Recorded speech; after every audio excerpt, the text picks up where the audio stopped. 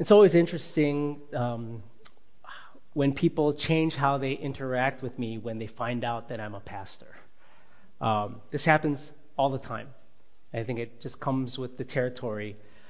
There are a variety of responses when I talk to people in casual settings, and wherein, into the conversation, they just find out that I'm a pastor. In general, I feel like I'm pretty easygoing when I talk with people, when I meet them on the street, or if I'm, meet parents at one of my kids' games or some school event. And I always try to make people feel comfortable, to be themselves when they chat with me. So whether they swear or not, or if they swear every other word, it really doesn't bother me. We're just talking to get to know each other. But when someone finds out in that conversation that I'm a pastor, I always see the change most when I talk to people that come from conservative church backgrounds. The eyebrows go up, and they have that, "Oh, that's what you do" kind of face. And then often they start apologizing if they swear, or if they're talking or say something bad about someone, they always somehow start apologizing to me. It's always interesting to see that change happen. Again, I'm totally not bothered by the swearing, nor would I ever impose someone to change the way they talk to me because I'm a pastor, but it just happens. This is what happens in my day-to-day conversations with people when that conversation comes up. People have come from these conservative backgrounds, and they are usually, raised to not have bad language or to not have bad behavior when they're in front of a pastor. And so when they are ignorant of who I am, they seem to just be themselves, which is great. But when they find out who I am, it changes. It just changes. But these are the dynamics of ignorance when it comes to conversations. Maybe you talked casually to someone that you didn't know was famous or prestigious, and only to find out, man, that was somebody important, and then suddenly, your posture changes, and you become more wide-eyed, and you become more intentional in the way that you're talking to them, because boy, I'm talking to a CEO. I didn't even know it, and then suddenly you just change the way that you talk. But it only changes if you happen to find out who they are, who they really are. These are some of the dynamics that existed around the cross on this Good Friday just over 2,000 years ago.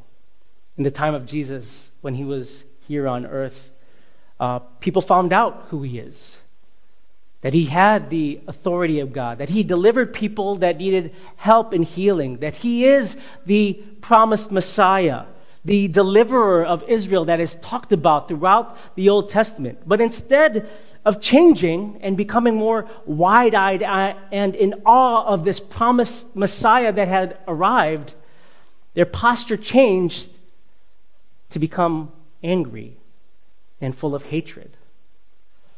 The fact is that at that time, the people didn't want to believe what Jesus said of himself was true, and so they treated him as if it wasn't.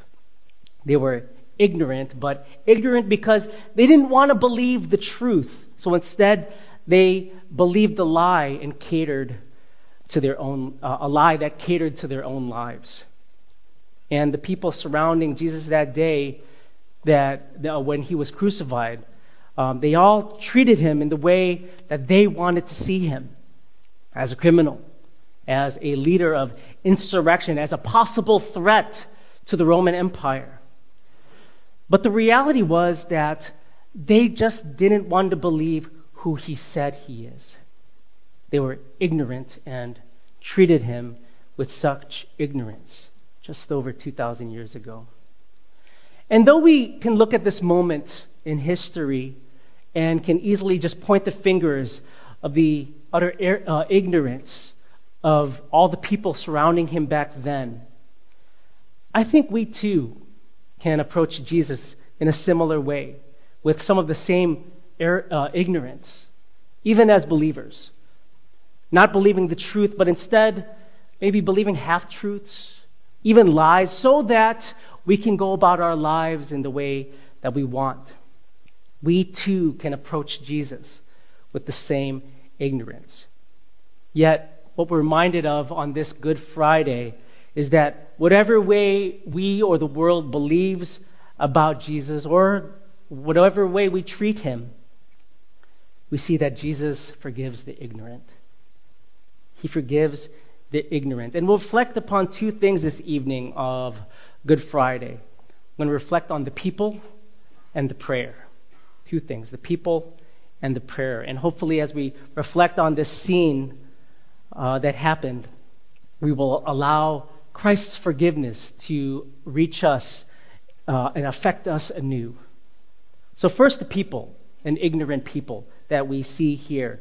You know, outside of the criminals that we read here that were crucified with Jesus, there were three groups of people that were surrounding Jesus that night.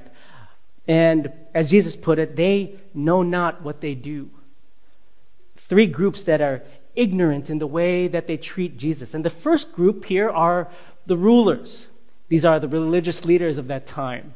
The Pharisees, the scribes, the chief priests. Verse 35, it says, the rulers scoffed at him, saying, "He saved others, let him save himself, if he is the Christ of God, his chosen one."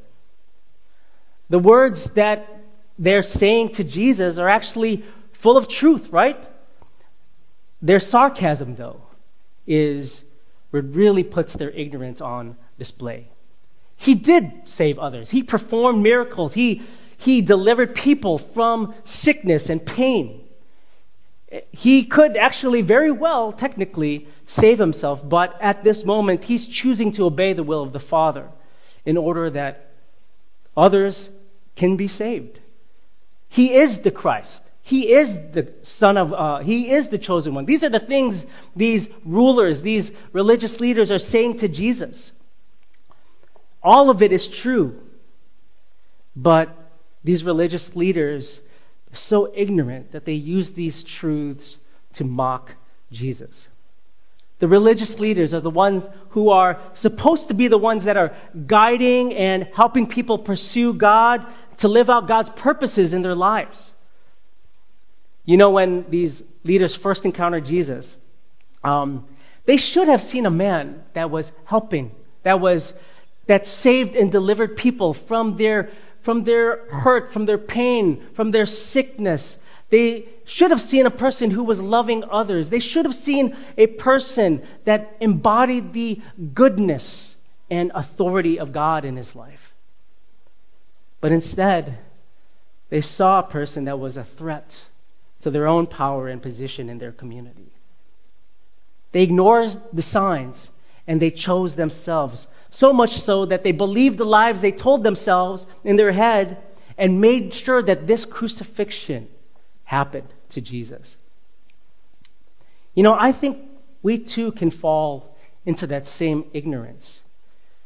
We make it about us as leaders. We talk or teach about Jesus where it actually instead benefits us.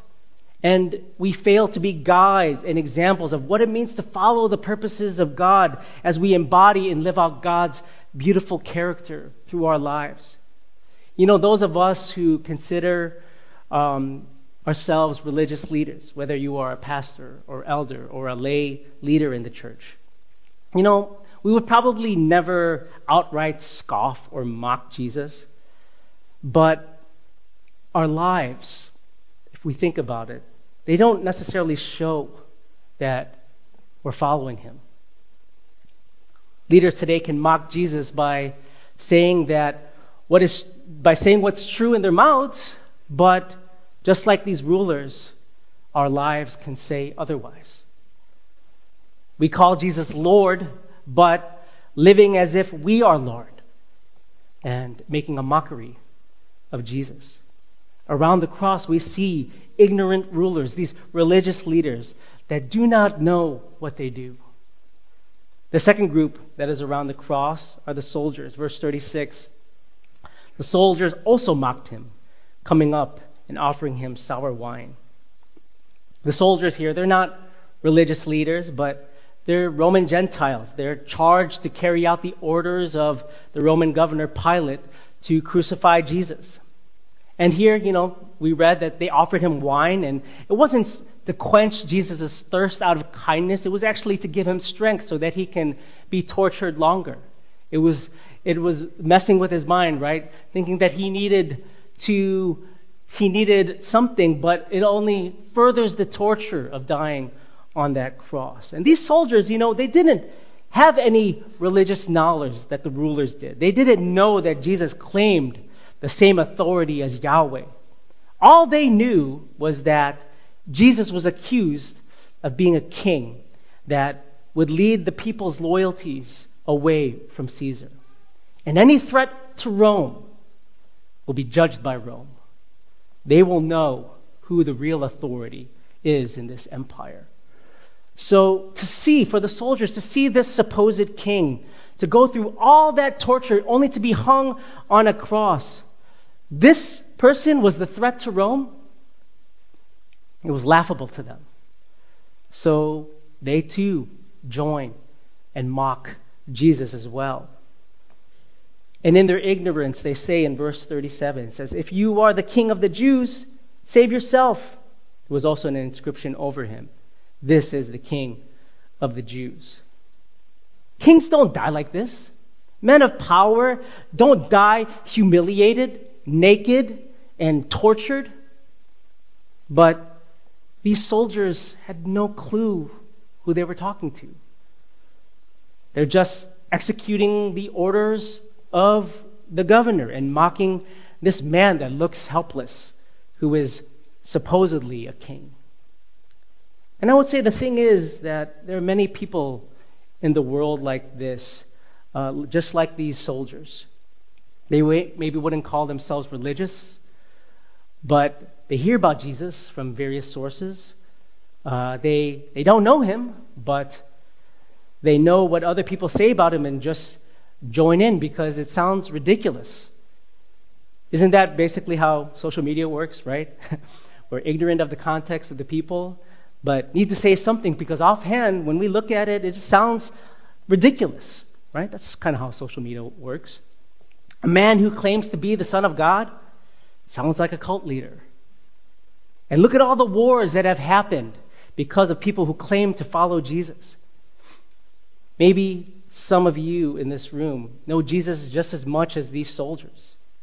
You don't know him necessarily through the scriptures here, and maybe you don't know him through the Old Testament history and how all of the history in the Old Testament and all the prophets point toward this very moment on the cross.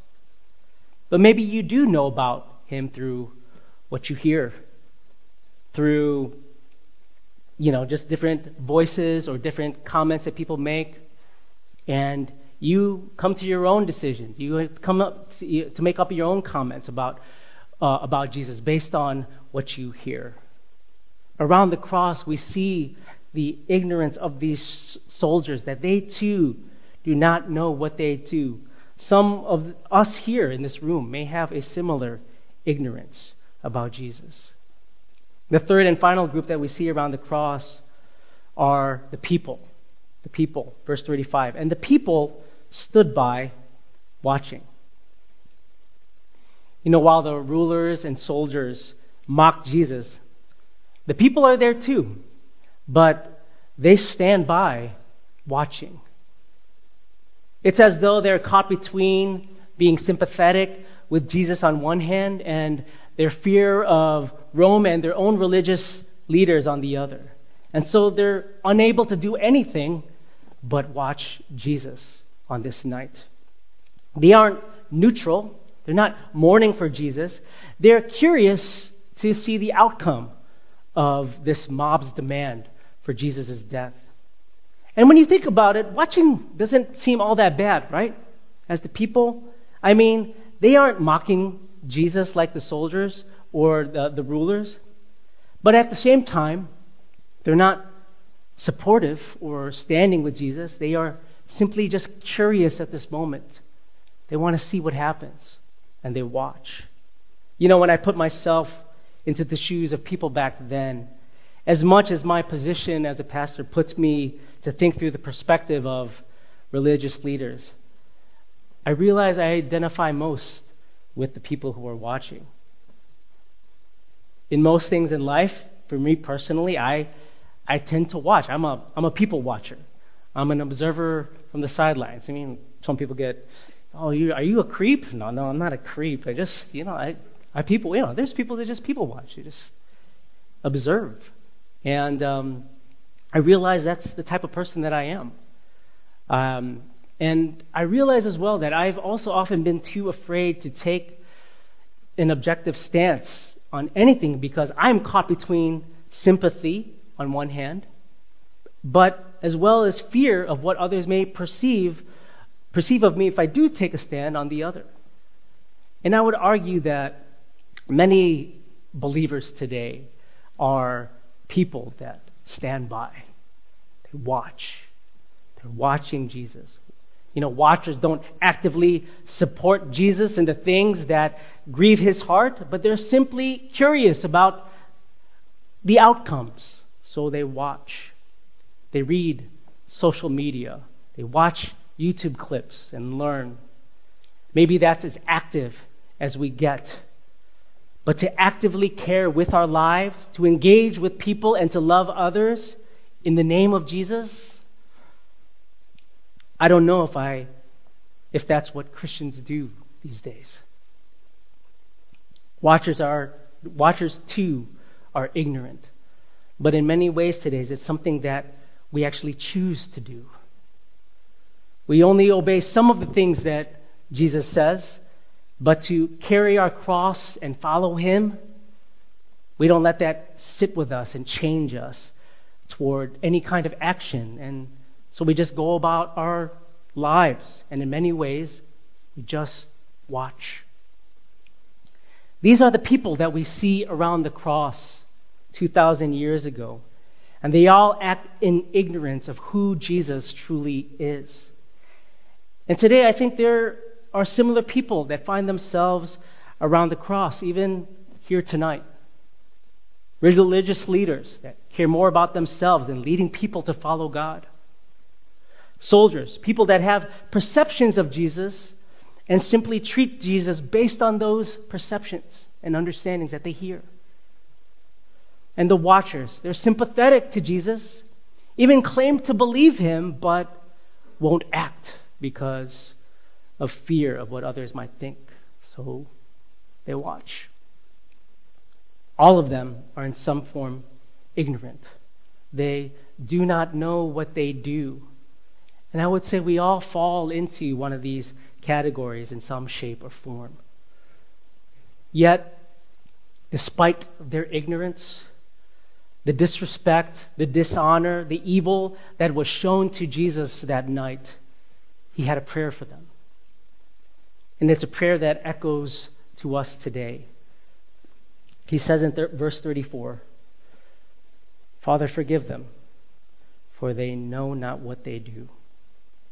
Father, forgive their ignorance because they don't know or believe who I am. And their actions, they just don't know what they're doing. Jesus prays for them. He intercedes for them. He doesn't curse them for all the things that they're doing to him, but instead he offers intercession that God the Father would forgive them, as if he knows how lost these people are that are around him. As Jesus is experiencing the evil within humanity, both personally and systemically, the religious and governing authorities collaborating to torture and mock an innocent person who did no wrong. As people merely watch and spectate, he pleads with God. Forgive them. Forgive them. Father, forgive them. They just don't know who I am, and they don't know what they're doing. We see from this prayer Christ's love for all the ignorant people around him as he's dying on that cross 2,000 years ago. And tonight, I think it's something that we need to reflect about in our own lives. Do we not know what we do as well when it comes to Jesus? Are we being ignorant of who Jesus is? Are we mocking him with our lives right now and how we're living? Are we just watching from afar, not taking any action that he is Lord over our lives and what he calls us to do, to care for the hurt, to care for the marginalized, to share about the hope and healing that is found in the gospel, because the good news that we received has healed and helped our life, saved our lives. I'd say many of us here may not, do not know what we do.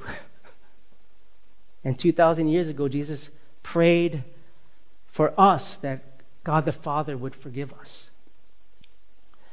But not only did he just pray this prayer of forgiveness for us, on the cross, he provided forgiveness to those who would believe that he indeed is the Christ, the chosen one, that he is the Son of God, that he did die for sins that we commit in our ignorance, even the ones that we've committed in full knowledge of knowing who he is. Brothers and sisters, Jesus died to forgive us. His love for us is so deep that he died to forgive, even when we, as it says in Romans, while we were still sinners, he died for us. In our ignorance, in not knowing what we do, he died for us. And tonight, let's be reminded of this forgiving love that he has for us. Let's reflect on the ways that we've been maybe ignorant toward Jesus over this past year. And let's name them tonight as we take communion. Jesus, I've been mocking you, saying that I believe in you, that you are my Lord, but I have a secret life. I have an addiction. I am a liar.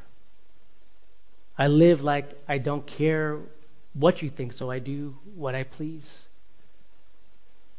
Jesus, I've simply just gone with the flow of what people say, like the soldiers in this passage. But actually, I don't go to you. I don't get to know you, who you are through the scriptures. I simply just listen and respond.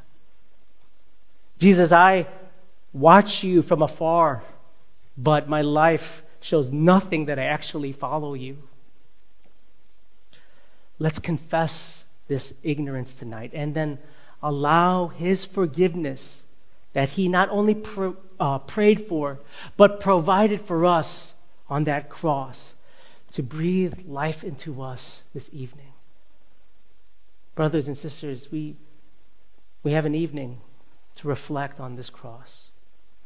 We have time to create a space for the Spirit to work in our hearts, to show us what exactly have we been ignorant about Jesus and how we live and what we say, what we claim to say and believe, yet our lives might say something else. We have this evening to think about that and remember Jesus said, Father, forgive them. Forgive them. And he provides us that forgiveness through his death that we remember and are thankful for, because through his death we have life. We have hope. That as we look forward to Sunday, that hope of resurrection and life from the Spirit will fuel us not to live in ignorance, but to live out of truth of who we say Jesus is. But tonight, let's reflect on our hearts and ask the Lord to search us. Lord, am I a religious leader? Am I acting like a religious leader? Am I acting like a soldier? Am I just watching you? Where am I falling these days in my life? And let's come to him and remember his prayer and his provision for our forgiveness. Let's pray to the Lord.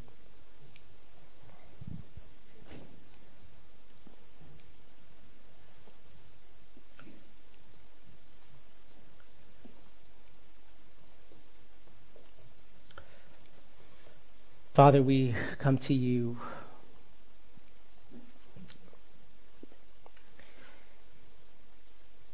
and we invite you.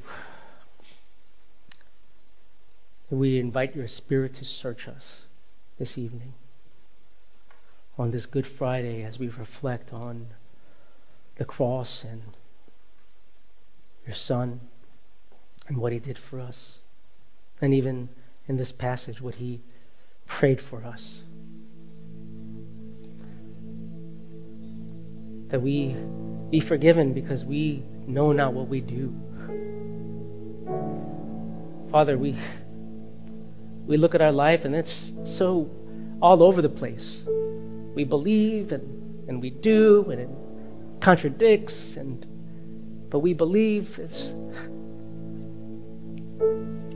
Jesus, you knew that we needed help. And you knew that the answer was to be forgiven. Be forgiven for this nature that we have in us, to disobey, to treat you in ways that you don't deserve. You are worthy, yet we treat you with our lives like you're not. Lord, we need your forgiveness. Guide us this evening to name the things that we need your forgiveness for. Maybe ways that we've been ignorant over these past years. Holy Spirit, guide us tonight, especially as we take communion. We pray these things in Jesus' name. Amen.